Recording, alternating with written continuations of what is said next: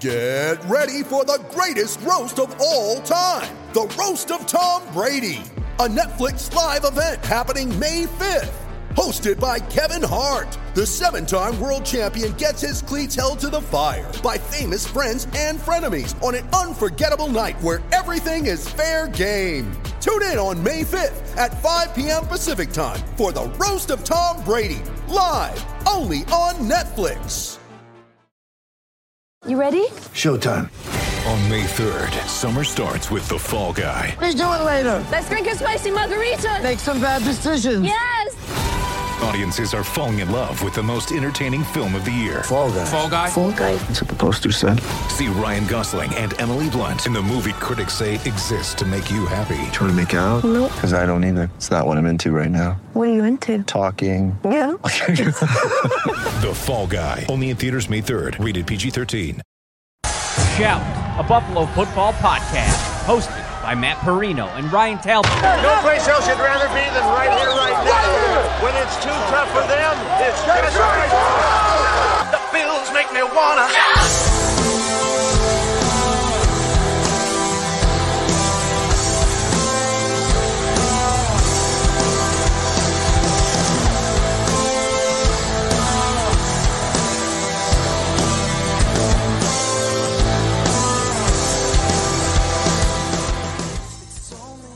It is Wednesday night, and you know what that means, Bills Mafia. It is another episode of Shout, your Buffalo Bills football podcast.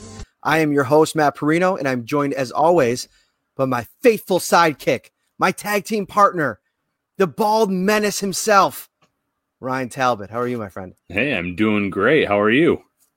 I'm good. I feel like when's the last time you shaved your head? I don't feel like we have the usual shine. It's been a few days. I think Saturday or Sunday. So yeah, I'm getting a little behind here. I like it.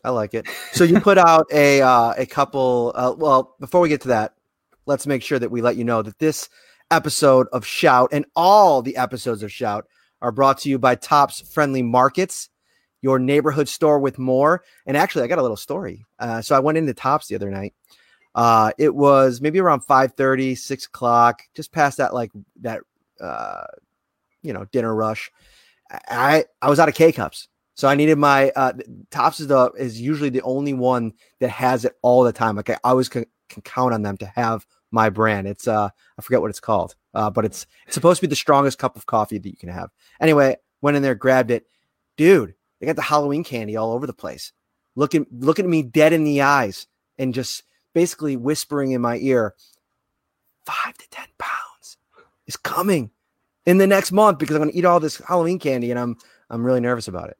I know this is the worst time of year because you get the little mini Kit Kat sitting around. That's my go-to when the kids have their Halloween candy, the Snickers, everything else. So it's a worrisome time. I was actually at Tops recently too. Best breakfast pizza around. That is my go-to spot for breakfast pizza. So little shout out there for Tops for that. I grew up here, and I didn't know breakfast pizza was a thing until I came back. I don't know. Yeah, I feel like it's taken off in the last couple of years. Am I right, or has this always been a thing?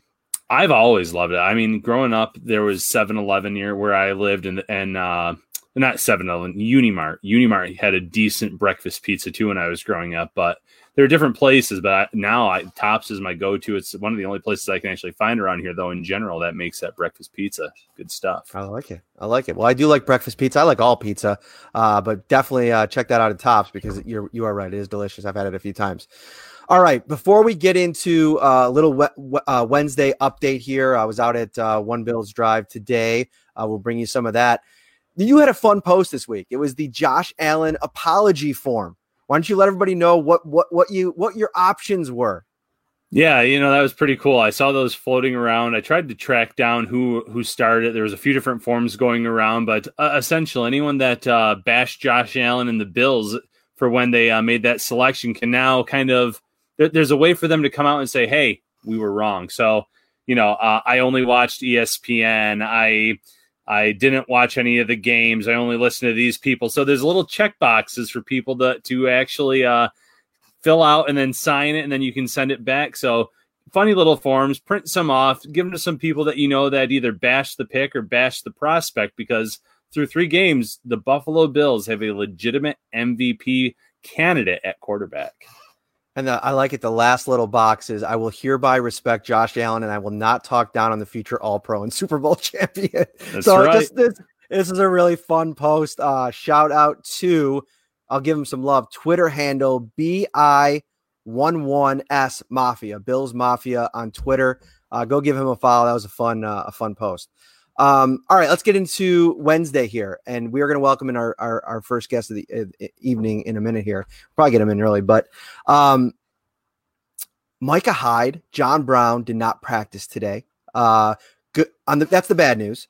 The good news is some real good news, actually. Dawson Knox is back in the mix, and Josh Norman, who we've been talking about for weeks here, is Levi Wallace at times has looked like, some of the struggling form that he's had over the course of in little stretches here over the last 2 years. Getting Josh Norman back in the mix would be a big deal. Now, it comes with a caveat. The Bills can welcome him back to practice. He can have his uniform on, his pads on. He could be there all week, and they still could choose not to activate him, which would then put him on IR for another 3 weeks at least. So Sean McDermott didn't want to give away any designations today. He didn't appear on the injury report. So we're kind of flying blind here a little bit, but seeing him out there today, watching him run around a little bit, do some football activities, that was a good sign. Yeah. And Levi Wallace actually had a pretty decent game last week against the Rams, had that huge interception considering the Rams didn't punt at all that game. That was a much needed turnover for the Bills. But having that other option across from Trey White, where if Levi's having a down game or if an injury pops up here or there, because I feel like this season we've seen more injuries than we have in any years, in recent memory, at least over the first 3 seasons, not just the Bills, the NFL in general. And obviously I think some of it was to be expected without having a traditional offseason, but big name players going down, and I mean like all season. So you want as much depth as possible. Having Norman possibly being able to come back as soon as this weekend would be a huge boost for that secondary from a leadership perspective, but also from an experience perspective, as he knows Sean McDermott's defense like the back of his hand. Mm-hmm. Zach Moss was back in practice. He was limited today. That's a good sign. You'd like to see him practice a couple times. And again, this is Wednesday. As we get to Friday, we'll have a better picture of what this is going to look like on Sunday. But some positive developments. All right, let's not wait any longer. When we got somebody in the green room, I like to get him in here as soon as possible. Bring him in because we got our thing here. Let's add him to the stream. Jeremy White, my friend, how are you? Good, guys. How are you? We are great.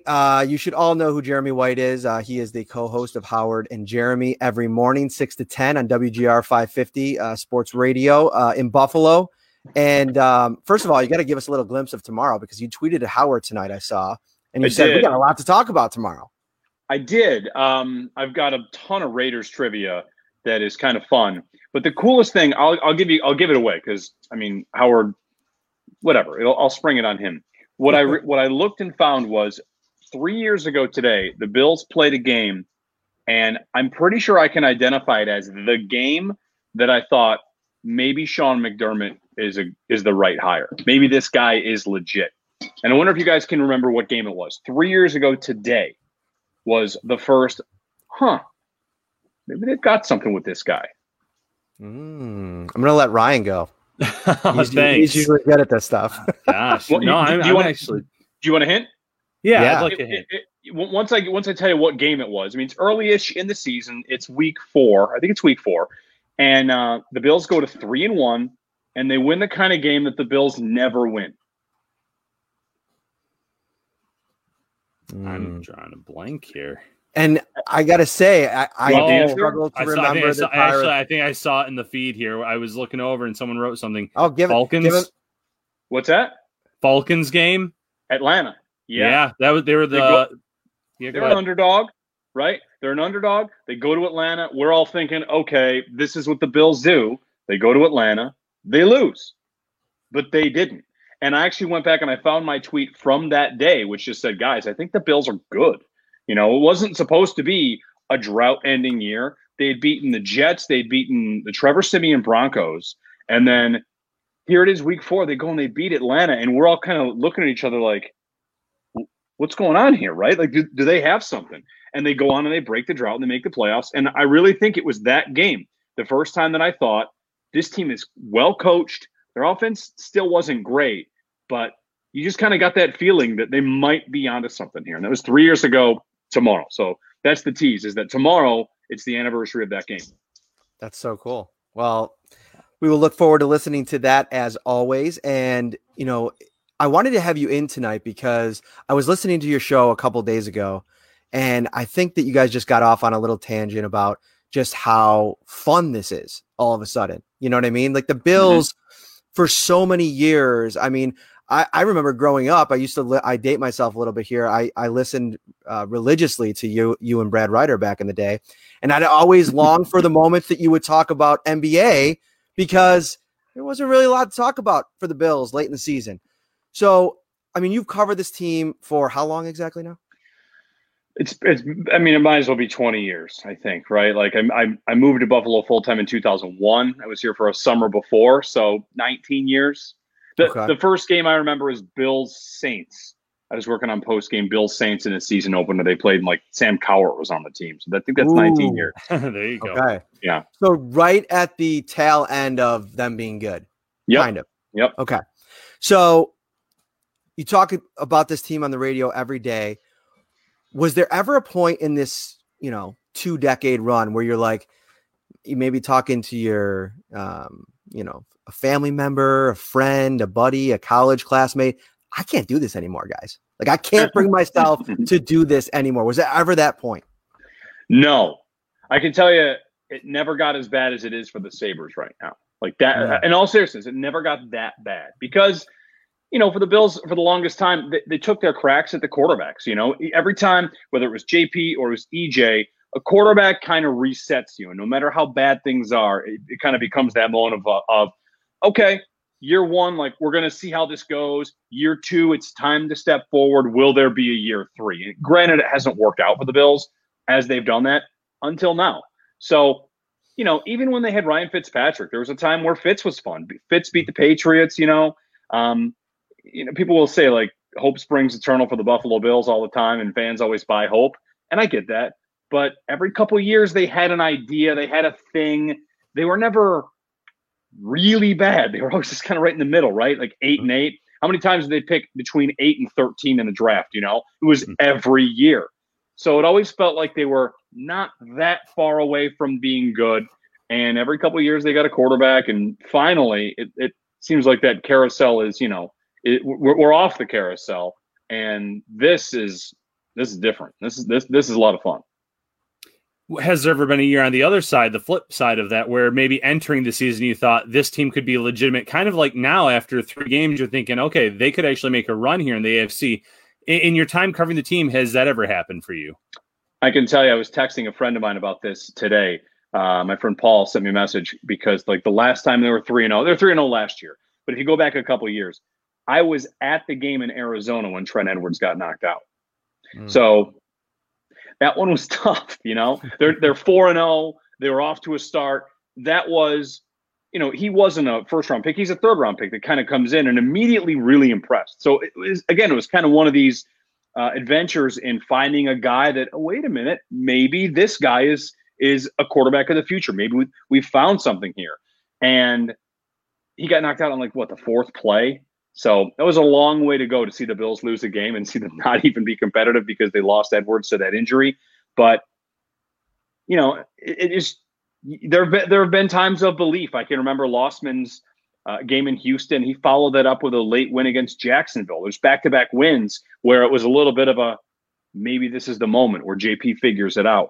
But there really hasn't been along the way anything like this. And I guess, you kind of have to acknowledge that this could fall apart, but it's never been this good. It's never been this high where the offense is this good and everything's firing and they're getting points. It was always they beat, a couple teams here and there. They might have gotten a bounce, and maybe they got a bounce against the Rams. But I will say that I do think it does feel like it's higher than it's ever been at this point. So we're at this high point right now. 3 weeks ago, entering week 1, what was your biggest skepticism ahead of the opener? I guess it was probably whether or not Josh Allen and the offense, would their A game this is still my skepticism, I suppose.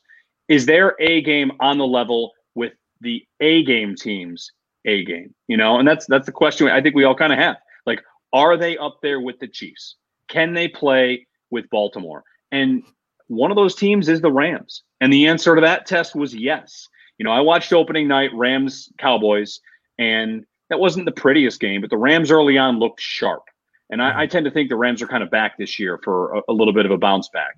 So to do it with the Rams was to answer yes. Their A game was with the A offensive team's A game. And that still is the question. So, one test passed so far. There'll be a couple more. Kansas City. I actually think New England is a real test now, more than they would be if they had Brady. And Pittsburgh's back with Roethlisberger. I love it because it feels like they're kind of in a heavyweight division now. Like they've got real opponents. You look at the schedule differently. It used to be you look at the schedule and you saw the tough games and thought, okay, well, 4 losses there. So where are we going to find the 9 wins or the 10 wins? And now it's totally different. Now I want to see the heavyweight matchups. I want to see the Steelers and even the Titans. I think that's a good team too. Offensively, they were very good last year once Tannehill went in. So, it's about keeping up for me. Can they keep up with the real good teams offensively? And so far, the answer is yes. I'm open to the idea of Tennessee ahead of Baltimore in 2020. And it's not just based on what we saw. I mean, I think it's easier to overreact in those moments, big games. I've been kind of on the train, and everybody knows I'm very high on Josh Allen, but I've been a little concerned with playoff Lamar, which I don't think is getting enough attention or discussion. He's an extremely great player. He was great in the regular season last year. I thought that, far and away the MVP, but I think it's a different game. Once you get to January, it's a different game. Like we've seen the struggles for quarterbacks that have had success in the regular season and struggle at the next level. Patrick Mahomes has done it from the beginning of his second season when he was handed the job.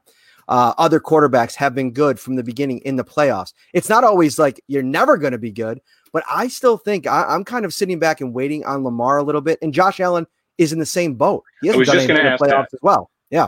I was just going to ask, you realize Josh is 1 first-round exit from that conversation. Peyton Manning went through it. I wrote about this today at WGR550.com. Peyton Manning went through it. Lamar Jackson is in it. Andy Dalton never got out of it, right? Lost 5 playoff games in the first round. I'm sure Cincinnati was really excited when he showed up and made the playoffs in year 1 and 2 and 3 and 4 and 5. Like, you're always at your next bar. And I do think that bar's coming for Allen. Like, that might be the number one reason their goal is to, fans maybe should be to win a playoff game, is that he gets that because he was playing well enough to win that Houston game. And, the number of things that went wrong for them, not just for him, but for them to lose it, it sticks with the quarterback. So I totally agree with you. And I think that Allen is real close to being in that conversation. And when they make the playoffs this year, which I think they will, that's storyline number 1 for me. Like, okay, here we go. Everything's ratcheted up, and are you ready? And to your point, I think that if Josh doesn't clear that bar, it's going to be tougher on him because Lamar has that MVP to lean on. He could have the 2 playoff games with really bad completion percentage and, 2 losses and all of that, but you still can go back to last season when he was the best player in the league for most of the weeks. It's not like Russell Wilson, who, has obviously had his struggles at times in the playoffs, but he's got a Super Bowl. I mean, this right away. Yep. Exactly. So, to your point, I think that's Tony Romo. Think about Tony Romo, right? His career was defined by not doing enough in the playoffs, even though he played well. And even though one of his losses was on that, the Des Bryant fumble that everyone, or incompletion that everyone thinks like that was a catch, like scoreboard, at the end of the day, it's scoreboard and you got to get the wins. Yeah, so the offense, though, has been lights out through 3 weeks. And I think entering the season, we thought, okay, offense is going to be a little bit better. Defense is going to be great. They've been great throughout this entire tenure. Defense has not been great.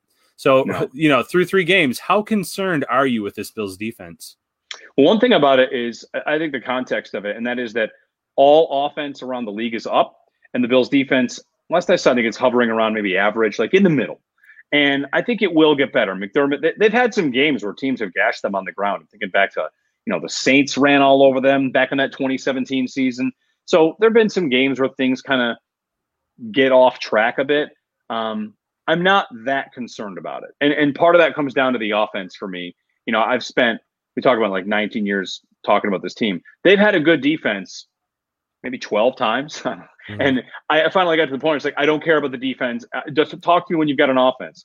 So I kind of want to be careful about not being a hypocrite. They finally got an offense, and I say, like, I'm worried about the defense. You know, like, now's not the time. I kind of have to say, I'm not worried about it because I got what I asked for all along.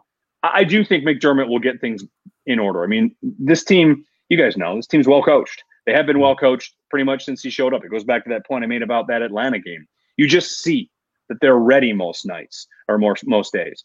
And my level of concern is not that high right now. We'll see once they face some better teams, but I wouldn't say it's that high at all. Mm-hmm. Offensively, and I want to talk about Stefon Diggs, but I think the idea of sustainability, and you mentioned you alluded to it a little bit earlier about, this Rams game was a real test. This was one that, Aaron Donald going against him in the middle, and every time that Josh Allen dropped back to pass, you're sitting there as a Bills fan worried about what that guy could do. And I think for the most part, other than a few plays, they did a good job against him. But is this kind of production sustainable? I mean, whether it be questions on the offensive line, the rotating positions on the interior with Cody Ford and John Feliciano maybe coming back. John Brown's hurt this week. That's been a nagging thing. He's been on the injury report 2 weeks in a row. Are they ever one guy away from this thing, maybe going bad? Besides Josh Allen, obviously. Maybe. My number coming into the year for this offense and, for Stefon Diggs was he was only targeted 94 times last year. To me, it's just – it's unbelievable. Mm-hmm. And from an efficiency standpoint, the number is he was the first ever receiver to get 1,000 yards on under 100 targets. Or I'm sorry, I don't remember it exactly. But the idea is you have this incredible weapon, and the Minnesota Vikings just decided we don't really want to use it that much. And the Bills, like, that was a big question, right, for them. Will they target Diggs enough? Will they have enough passes to go around? And so far, they're very pass heavy. The answer is yes. And I don't think it's a coincidence that it's one of the reasons that they're doing so well offensively. Teams focus on Diggs. I've loved Diggs for years in Minnesota. He's the type of receiver that I just love to watch. I mean, he's like an upgraded Stevie Johnson, who's one of my favorite ever Bills, because if you're the guy that gets open no matter what and beats the best man cover corners, like, for some reason, that just works for me. So I've loved Diggs and the idea of the trade. And then it happened. I mean, I'm over the moon. I know one of the big questions was, will he be happy with Josh Allen? And so far, the answer is an overwhelming yes.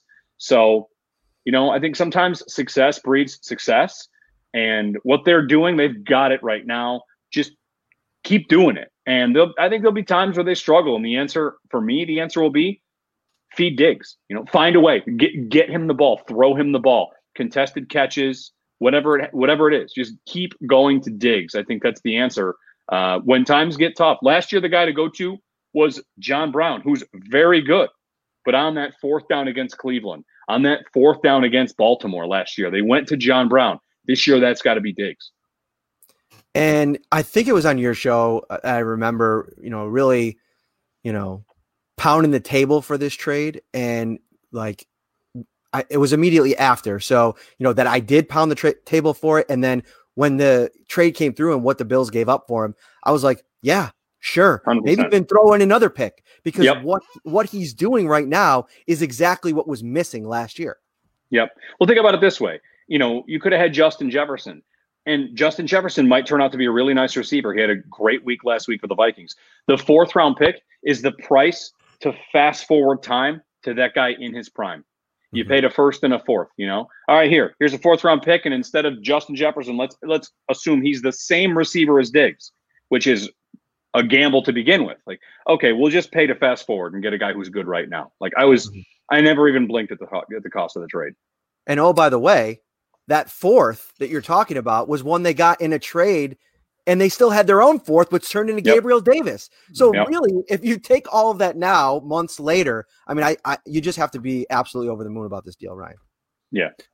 Oh, yeah, without a doubt. So, you mentioned the Sabres earlier. We know how they've been the last few years. So comparing, the Sabres with where they are and the Bills with where they are now, how fun is this, covering this Bills team? And then how much right now do you miss being at the stadium where obviously right now no one can be? I miss it a lot. And it's kind of changed for me over the years. I spent a couple years in the press box, just doing stringer work for ESPN. I spent a couple years doing pregame and then going home. You know, I'd have some friends that went to games. And then when I met my wife and my wife's family, like it became that every Sunday is like Thanksgiving. Every Sunday at the stadium we're in the camper lot, and it's, you know, my brothers-in-law and her cousins, and we have 20 people, and we see the whole family. So the game experience changed for me a lot in the last like 4 or 5 years, and I definitely miss it a lot. You know, I'm not one person to sit here and say, why can't it happen, and complain too much. You know, I'm one to totally understand public health. So, you know, I'm just doing what we're doing. And if 7,000 people were able to go, which I think that's possible, and I don't think that's far away. Even though the Bills put out that statement, it was not definitive. They did not say no fans for the Chiefs game the way they did for the first two. No fans. They just said as of today. And anytime I see that in a statement, you know, those statements, they pour over the words. They pour over what they're going to say. They said as of today, unless things change. And today, the story is that the governor's going to tour the facility. So I would hold out hope for the Chiefs game. I would hold out hope for the game after that, which I forget who that is. Might be Patriots. Seattle. Seattle and Patriots. Yeah, that's right. I think it's Seattle. By the time the Patriots game rolls around, you know, I'm hopeful. I hope that 7,000, 10,000 can go. I don't know that I'll be one of them because I miss the big scene. I'm one that, you know, I'm all about the scene, the whole thing of it. And, you know, I'm with everybody that I do miss it an awful lot. Well, you can listen to him every weekday morning with Howard Simon, and if you will, and you can listen to it on demand. And most of the time, I got to say, as early as I am up, I usually listen to it on demand. I grab it on the Apple Rewind there. Howard picked the Bills this week? Yes, he did. How did it go? Give it 12-4. All right. Those are always must 4. listens. I love listening to each week how that all plays out. You know, the game he keeps flip-flopping on a couple games. One is Tennessee, and the other is the 49ers. He keeps kind of pushing them back and forth. So we'll see. I think it's tough to go in this league, you know, to go on the road 2 times in a row like that. And especially with, you know, all these looming things now. I mean, you got the Titans who we saw from Tre'Davious White today, you know, the absolute chaotic thing that ended up being, because there was just some confusion on the way that he answered the question. I went back and listened to it 5 different ways, and I do believe that he was referring to that. We'll clarify that with him next time we talk to him. But, you know, what's going on with the Tennessee Titans, what's going on with, you know, the Vegas Raiders. And, you know, I think we've all been out at this stage and seen people without masks on. And it's a little bit, it's worrisome. So I do understand his thoughts on it. Sure. And Trey's a guy that gave a lot of thought to, you know, opting out on the season. So as someone I think we would all respect as someone that takes it seriously, like when Trey speaks about it, if he's talking about the Titans, like I'm going to listen because I know he's a player that most definitely takes it seriously. All right. Go check out his article up now at WGR550.com. You hear him tomorrow morning. We're very excited. Jeremy, thank you for taking a little time on this Wednesday night. We appreciate you, man. Thanks, guys. Be well. All right. Take care. All right. So let me get this background here going because we got to switch it in between each person. We're going right along here. This is the Shout Buffalo Bills Football Podcast. That is the first episode. And people, Ryan, everybody liked the format last week when we had the segments almost. We had Jordan Reed from the Draft Network, Greg Tomset from Cover One. Bang, bang, bang. We have a 3-person lineup tonight. I like it. It flows. Yeah, absolutely. It kind of keeps things moving, keeps things light. I like it as well. It is a really nice little format. So maybe something we can keep doing here on a week-by-week basis.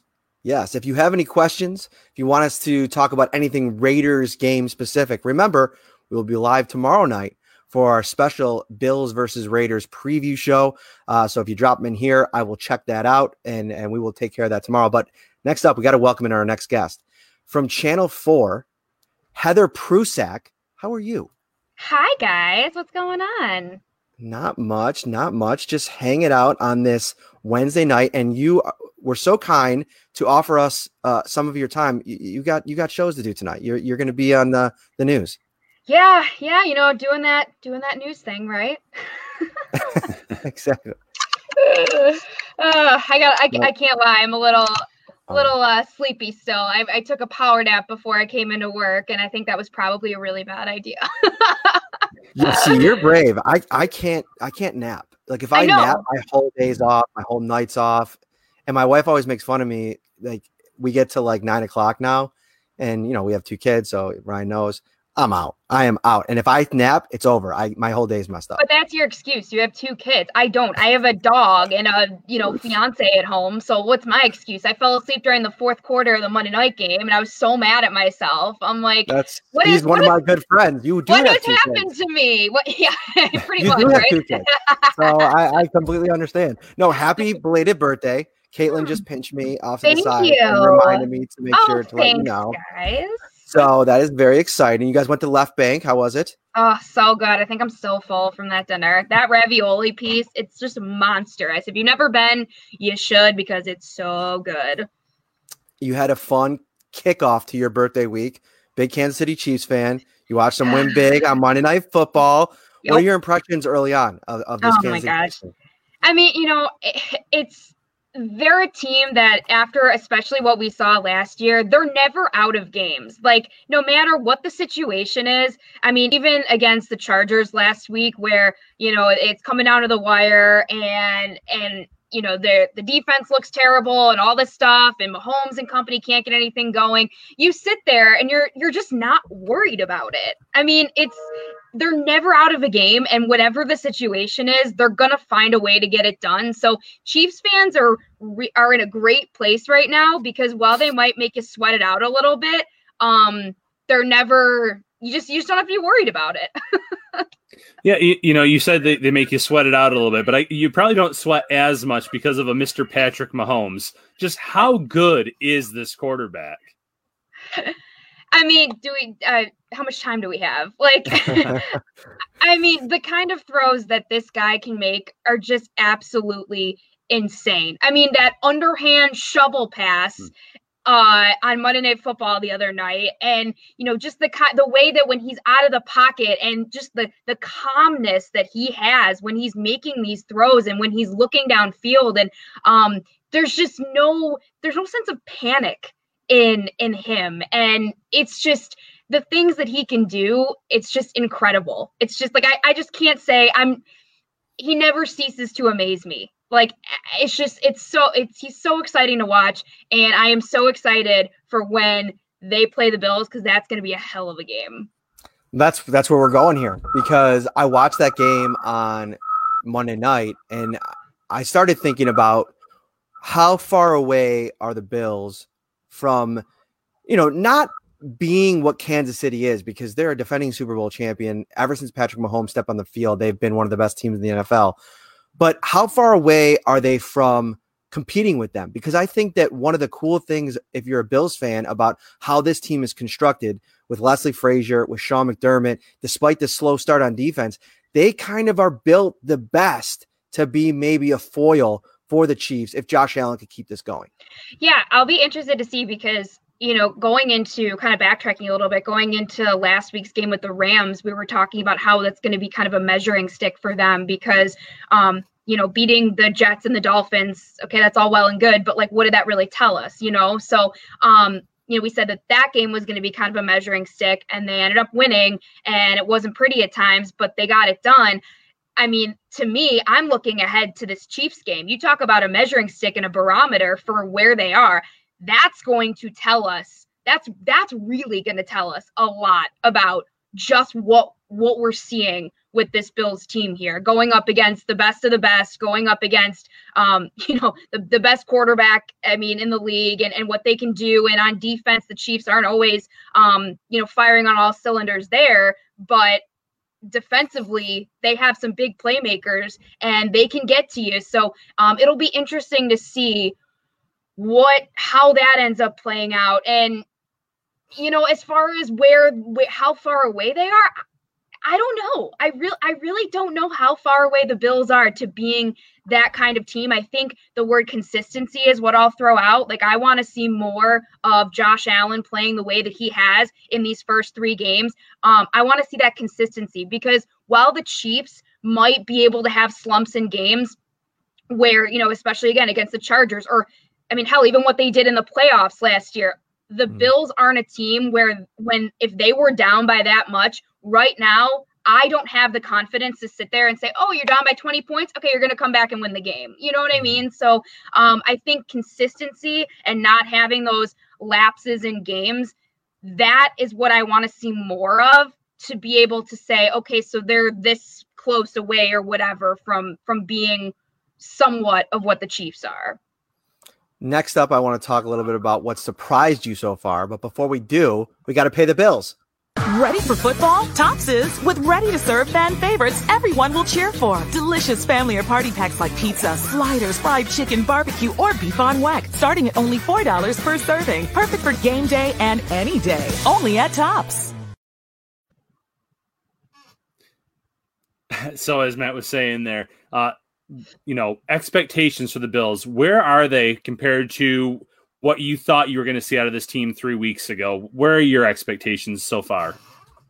As far offensively, they've actually exceeded my expectations, and not because I didn't think that they didn't have the talent to be doing what they are, but my concerns more so were over developing chemistry and having these shortened preseason and the virtual off season and dealing with the pandemic and the restrictions and things like that. That's more of where my concerns were, is just getting some of these guys on the same page and coming together so much more quickly than what they normally would have to. So I'd have to say that they've exceeded my expectations. The fact of how they've been able to come together, to gel, to get that chemistry, the timing, even the rookies, what they've been able to do, and having the abnormal off season, the way that they've really gotten up to speed, that's why I'd say that they've exceeded my expectations. We talked a little bit about this afternoon in the chaos of the Tre'Davious White, Jordan Poyer saga that I started. But no, that basically what happened was what's happening this year is that a lot of times we'll have two players in one Zoom call. And so they'll get a lot of questions, like, sometimes after games like this last week, we had Micah and Jordan, the same one. They kind of take their turns. This one was just Tre'Davious White coming in to sit down, waiting for his turn. They're both on screen, and Jordan was asked about, the situation in Las Vegas with the Raiders, and, a few guys going to a charity event and didn't have masks on, kind of on top of what we just saw, what we're seeing in Tennessee with 4 positive tests, and now the possibility that their game might be postponed a few days while they try to figure all of that out. And these two guys were basically asked, what are your feelings on all this? And, Jordan obviously came out and said, this is not something that scares me or bothers me. I feel like the protocols are in place and they're doing a good job of it. Trey, on the other hand, and not surprisingly for a guy that was thinking up until the final hour about potentially, opting out, was like, yeah, man, some of our antennas are up in here. He said antennas, by the way, not antenna, which would be just, the plural form of the little things on the bugs. We know what he was talking about. Exactly. But no, so I understand kind of both sides of this thing, and more so Trey's, just because that would probably be how I would feel if, you're about to go on the road and go play in a stadium where people are out in a state that's on the ban list in this state, and they're out without masks on. It can be a little bit troubling.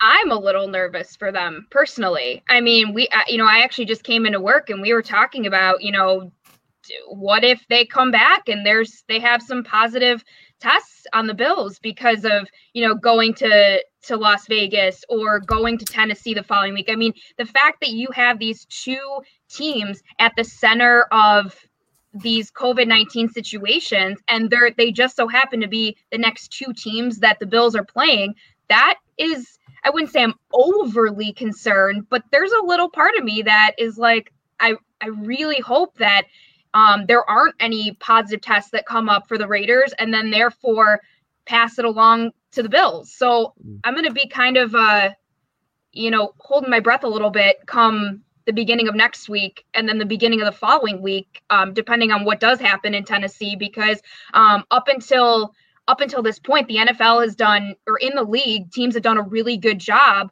of limiting the spread. You've seen, I think going into week 2, there were 0 positive tests among players. And that was a really encouraging sign, because not being in a bubble, especially, that's huge that teams have been able to limit that. And so that was a really encouraging sign to start the season. And now, we're 3 games in, and now this stuff is happening. It's just got to be, the responsibility falls on the individuals, and, you got to follow the protocols. It's on everybody. So I hope that nothing comes of it. I hope that, they return safe, and, but yeah, we'll have to see. Definitely raises some concerns though, when those are their next 2 opponents. Yeah, so the Bills are heading to Vegas. Again, a little bit of an echo there. Bills are heading to Vegas this weekend. They're going to see some familiar names, Zay Jones and Nathan Peterman. Describe their tenures, I guess, maybe in 1 or 2 words. Rough. I mean, at least specifically for Nathan Peterman, I would say rough. I mean, he had a rough go in Buffalo, and he was put in some really unfavorable situations. I mean, the fact that his rookie year, they're in the middle of trying to make the playoffs, and then McDermott flips the switch and starts him against the Chargers, and they throws 3 interceptions. And it's funny. We were actually, John and I were actually talking about this earlier, how we were saying that if the Bills stay on this path that they're on right now, and they continue their success and consistency, and Josh Allen becomes this, great franchise quarterback that, he's shaping up to be, and they make the playoffs consistently and things like that, and they become contenders, how are people going to look back on that whole Nathan Peterman, the kind of beginning of this whole experience? Because he was like at the very start of Josh Allen's, taking over. He was, one of the last quarterbacks to play other than Josh Allen for the Bills. So it's interesting to see how years from now, depending on what happens, I guess if the Bills end up doing well in the way that they are now, I feel like people are probably going to look back and almost just laugh about it, because it'll be one of those things. But it's just really interesting that it was really rough for a while at the beginning of Josh Allen's time here, just from a team perspective. So yeah, rough. And, and Zay as well. So it's, but also too, both on a personal level, they were really great guys to talk to, especially during all the ups and downs. I will say that as people, they were always very, respectful, even when things were going just absolutely terrible. I mean, Zay had his, off the field issues, and then, Peterman with his on the field issues, but they were always very great to talk to. So, as people, I wish them the best, because yeah, they were in some really bad situations, and they were still very, very respectful to us in the media. You mentioned they were great to talk to in the room. And I always like talking about this because, partly now reminiscing about it because we don't get to do it anymore. But who, over the course of your time, A, how long have you been covering the Bills? And B, who's your favorite interview, in that time? So I'd say, I didn't cover the Bills my first year. I was part-time. So, probably like the last 5 years, 5-6 years. I mean, this is going to be a cliche answer, but I love talking to Lorenzo. I love talking to Lorenzo. Kind of an under the radar guy. Eddie Yarborough was always so funny to talk to.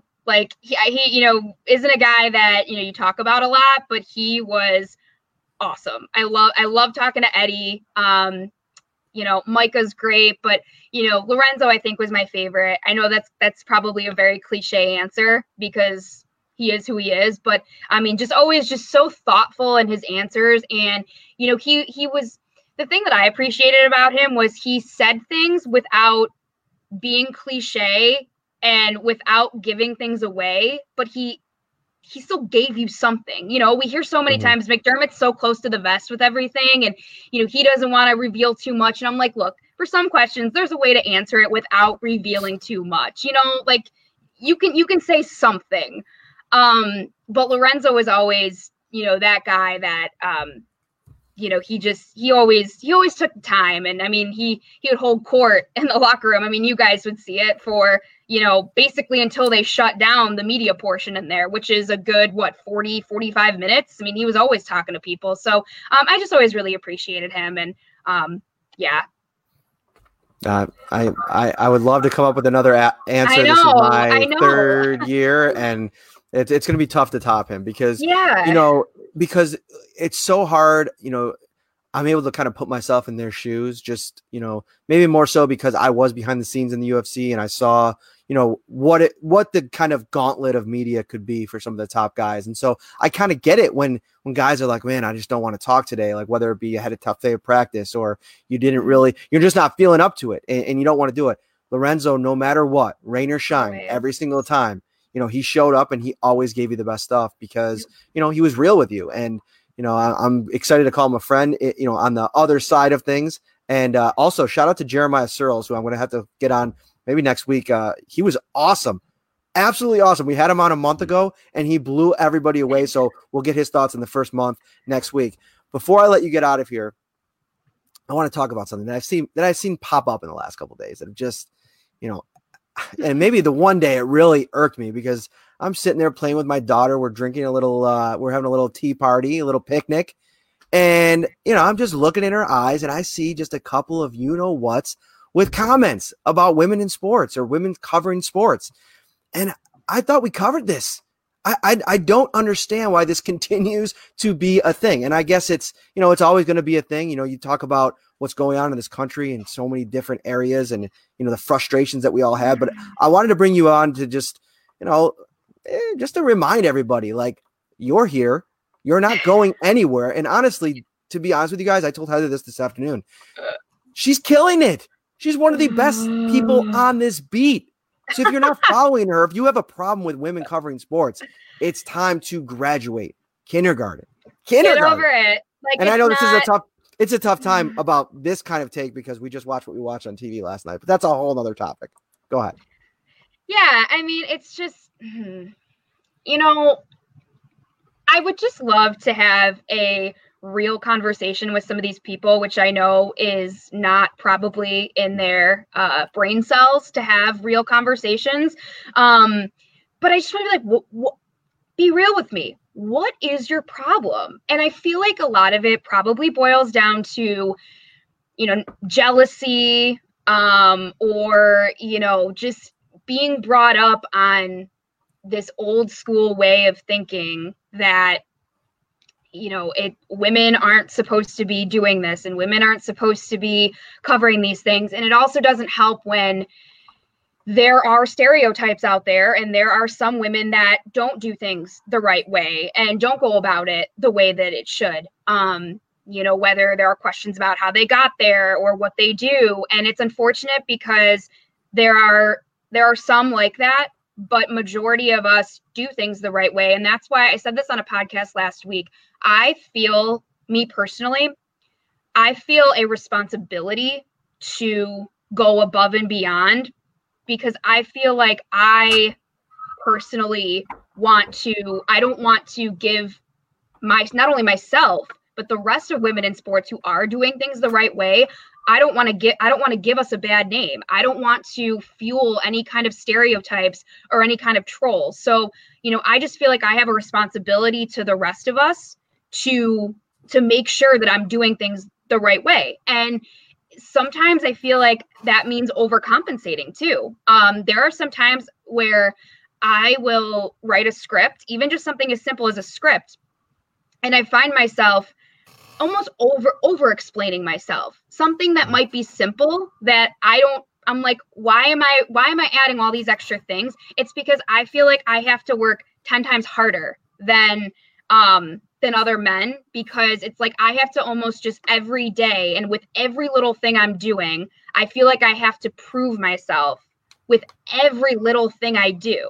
And that's unfortunate because not that you shouldn't work hard, but hard work and feeling like you have to prove yourself when you've been doing this for a number of years, and your work should speak for itself. But unfortunately, with every little thing I do, I constantly feel like I have to overcompensate. And And again, just prove myself. So I'm hoping that maybe as some of these people, I like to say it's like a generational thing, but it's not, because people in our generation, my generation, whoever, there are these guys out there like that. So I can only hope that it gets better, and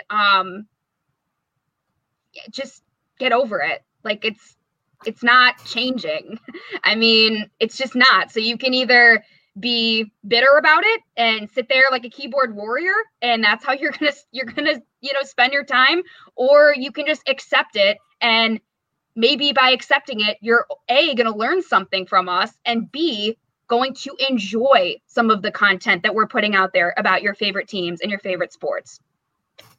Well, I think you hit the nail on the head. I think that there is a level of jealousy. And, I think a lot of times when you see a lot of the vitriol that's thrown at, media members, whether it be in sports or anything else, it's, I think, because a lot of people would love to be doing what we're doing. I don't take my job for granted. Like, I love, my wife tells me this all the time. Like, she's great about this. Like, when I come home from work one day and I'm like, whether I had a bad day, I didn't write a great story, or I had a bad podcast, or whatever the case may be, she'll always remind me, like, do you know how many people would just kill to just have your bad day? And so we got to remind ourselves of that. But at the same time, I want everybody to realize that, just using Buffalo as an example, I'm amazed at the level of professionalism and the level of work ethic in this market by everybody, from the women to the men to the younger people to some of the elder statesmen that have done this thing for a very long time, that continue to carry the torch and carry the mantle. So I just think everybody needs to take a step back and just realize, like, if you want to do this, come do it. It's available to you. Well, and here's my thing too, is that it's like, I don't care if I have an opinion that you don't agree with, that's fine. But why can't we have a discussion about it? Like, I am open. Like, I want to hear people's opinions, whether I agree with it or not. Like, that's why I do this. I love to interact with people. I love to hear what you have to say or whatever. But why is it, if you disagree with me, it's, oh, you're a woman, you don't know anything and all this stuff. It's like, no, we have a difference of opinion. So let's talk about it, instead of throwing like things out there that literally have nothing to do with that opinion. Exactly. So well, I can't keep you too much longer, because you got to get ready for big shows tonight. Channel 4 WIVB. Make sure you get to your TV set. Check out the news. There was a lot of stuff going on today down at the stadium, and I'm sure you'll have a lot on it tonight. Heather, thank you so much for joining us. Absolutely. Thanks, guys. Talk to you soon. All right. Take care.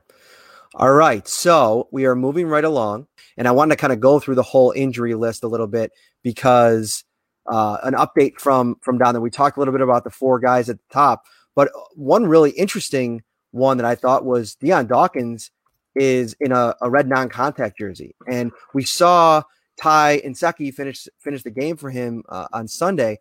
If he is somebody that, this shoulder injury is something that could potentially keep him out, that could be a big deal on Sunday. Oh, a huge deal. As good as Nsekhe has been when his number's been called and he's played for this team this year, Dion Dawkins is probably, in my opinion at least, the best offensive lineman on this team.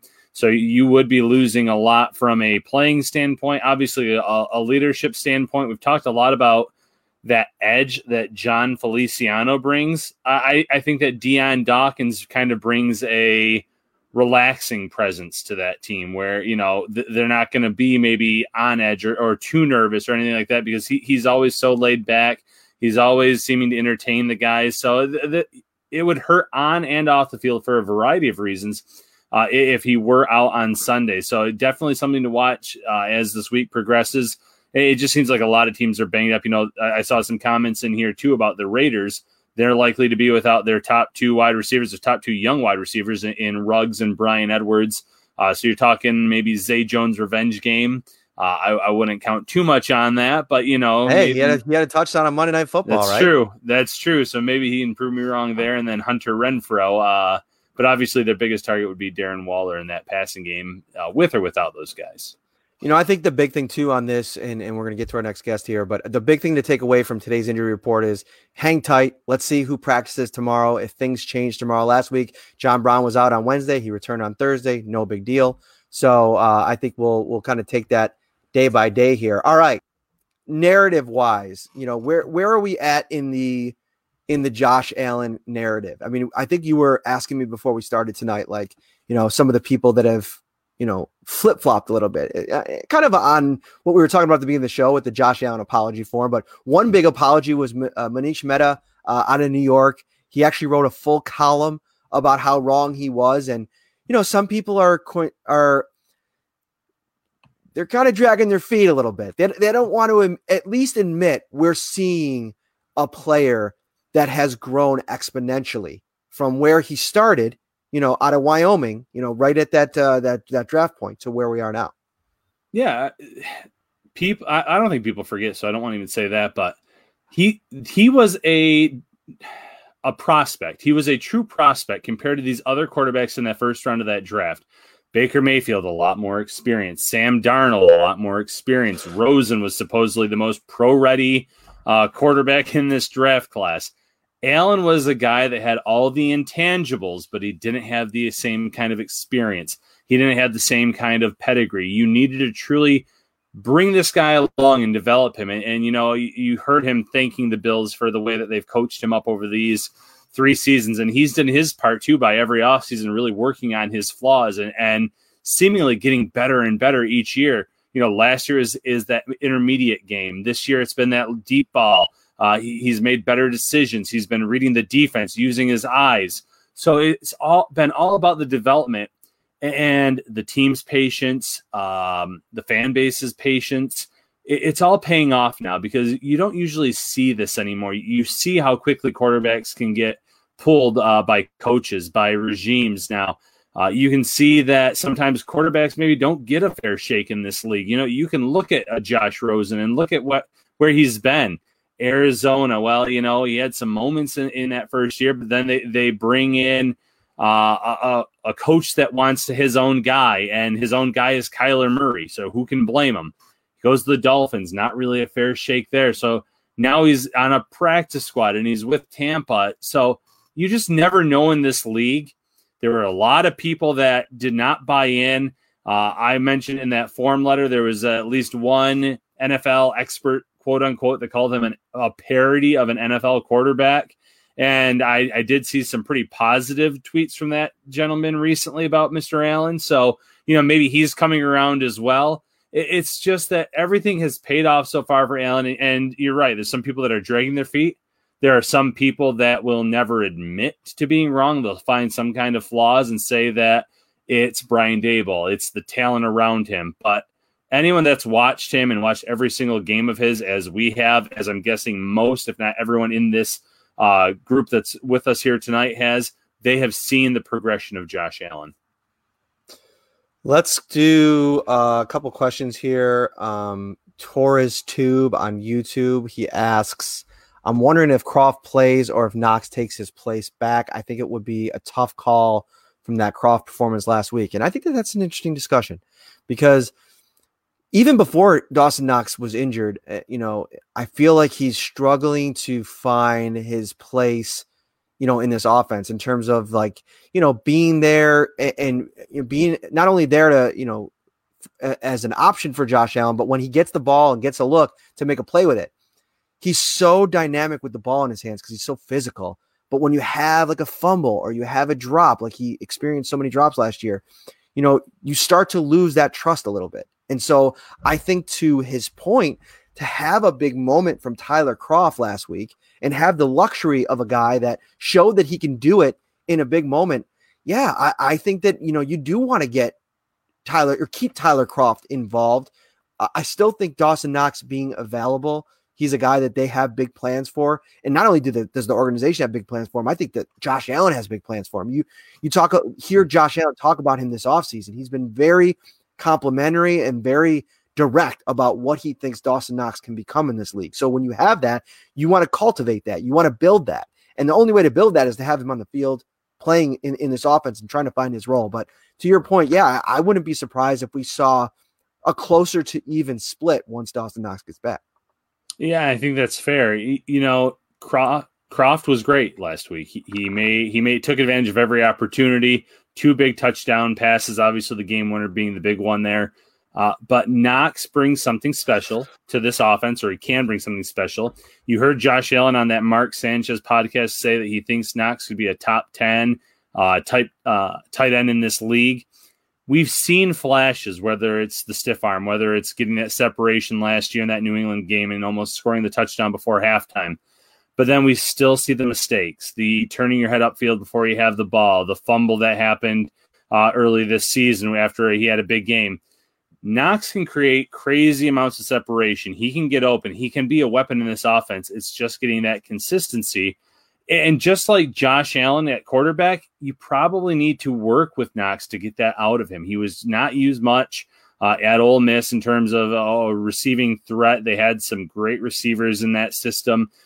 So it's going to be a patience type situation. And if he develops the way I think the Bills think he can, well, then the Bills are going to have a scary tight end for the first time in a long time. They've had some decent tight ends in their history, but they've never had a great tight end that pops out in my mind, at least from the 80s on. You had some reliable guys like Metzler's, Jay Reamersma, but this guy, if he can get everything put together, can be really special and can be a weapon. But for now, yeah, split it up. Let him get his confidence back a little bit. Let him learn from Croft. Let him get some pressure off of him, and then bring him along a little bit each week. Justin Murray asks, what do you guys think about the Raiders situation? Do you think the players that weren't wearing masks are going to play? Yeah, I mean, unless there's like a COVID development that, everybody keeps their fingers crossed that's not the case. But yeah, I think that they play. And I just think that everybody's got to, without being preachy, just take it more seriously. And I understand everybody that sits there and says, well, look at the how many people get it and don't even get sick, or, if you really blow it out, like, even if you want to say that the death rate isn't something that you should really be concerned about, just coming at it from a football fan perspective. If somebody has COVID, they can't play football, which impacts this whole season. So you have to take it seriously. I mean, I go up to, the stadium every day. I take a test, as a pool reporter. I have to make sure that if things ever go inside, I'm available and I'm up on my testing. And so you got to take a sacrifice, and you got to make sure that, I go down there on Saturday mornings. I make sure I'm careful about what I'm doing. Now, I'm doing that anyway in my life, but there's a lot of people in this league that are making sacrifices to get this season in during these hard times. So, when you see people maybe not taking it as seriously, even if it was a mistake, even if it was an oversight, you just kind of look at him. And to Tre'Davious White's point today, yeah, it's kind of like it raises your eyebrows a little bit. So yeah, I just think you got to be a little bit more responsible about it, no matter what your belief is. And I go back to, I can't remember who it was now, but somebody had a really interesting take on all of this. Oh, Kirk Cousins, anti-masker, like somebody that, for him, he is not worried about COVID. He is a professional athlete. If he gets it, he'll be fine. He's not worried about it, whatever. But he wears a mask, and he goes about the protocols. And, at first I was ready to, get all up in arms about his comments, but then I realized that he's still going about the protocols and respecting other people. And I think that's what it's about. Respect everybody else involved trying to make this season a thing. And yeah, that's my take on it. Yeah, I think it's a great take. But going to that question, I would be stunned if the NFL came down and said that, those guys cannot play on Sunday. They're going to be tested extensively, just like every player is. So to Matt's point, unless there's some kind of positive test, I expect them out there on the field. Now, could there be a fine involved, just like the coaches were fined a few weeks ago? Yeah, absolutely. Maybe that's what we see happen here. But I think you'd have to almost be a repeat offender. You'd almost have to see one of those guys photographed or in a video again where they're not wearing a mask before anything like that would take place. One more question here is about Josh Norman and his availability. And I know that there's some people that, are looking forward to just, I think that there's like just a curiosity of what this potentially can look like. Even for those people that think maybe Josh Norman's not going to be the guy that he was, just the chance to get a look at it and see if it could be any better than what the Bills currently have. And that's not even a slight at Levi Wallace. It's just if you can upgrade on a player, you see it all the time. Even like, this last week with Quinton Spain getting moved out of the lineup because they, for whatever reason, thought Cody Ford at left guard and Brian Winters would work better, which, Brian Winters, I don't think had a great game. And I think that there would be an argument to be made that you want to get somebody in that role as soon as possible if John Feliciano could come back or whatever it ends up being. But I just think people want to see what that's going to look like. How is he trending? It's tough to say. He was out there in full pads, uniform today. Everything looked good, but we got to get to Thursday and Friday. And even then, the Bills don't have to activate him. They can keep him on the IR for 3 more weeks. Let that hamstring really get to 100% if it's not there already. We'll wait and see. Yeah. Closing thoughts, Ryan. I just don't think we'll know anything about Norman until Saturday. That's when they actually have to make that decision if they want to play him this week. I think they'll keep everything close to their vest. Closing thoughts, though, going to be an interesting game this week. Raiders give up a ton of points, a ton of yards, but they've had a pretty decent offense this year, so could be another high-scoring affair in Vegas. I think fans are going to have another fun game to watch this week. For sure. All right, I get out of here. Game 1 tonight, NBA Finals. We'll be back tomorrow. Adam Hill from the Las Vegas Review-Journal. Put away your swords, Bills Mafia. Don't go too hard on him. He's going to come in here and preview this game a little bit. We had him on in the summer or late spring to talk about his once exciting Bills love affair that has ended. And we'll go a little bit into that as well. But we'll mostly focus on the game, talk about Bills versus Raiders this Sunday. Will the Bills keep their undefeated record? We will find out. This has been the Shout Buffalo Bills Football Podcast brought to you by Tops Friendly Markets. Thank you so much for watching. And if you can, head over to the audio platforms. I know I always say it, but it really helps us out. Subscribe, rate, review, Spotify, Apple, wherever you get your podcasts. And we'll be back tomorrow. Keep it locked on to Syracuse.com in New York Upstate for all your Buffalo Bills content. Have a great night, everyone.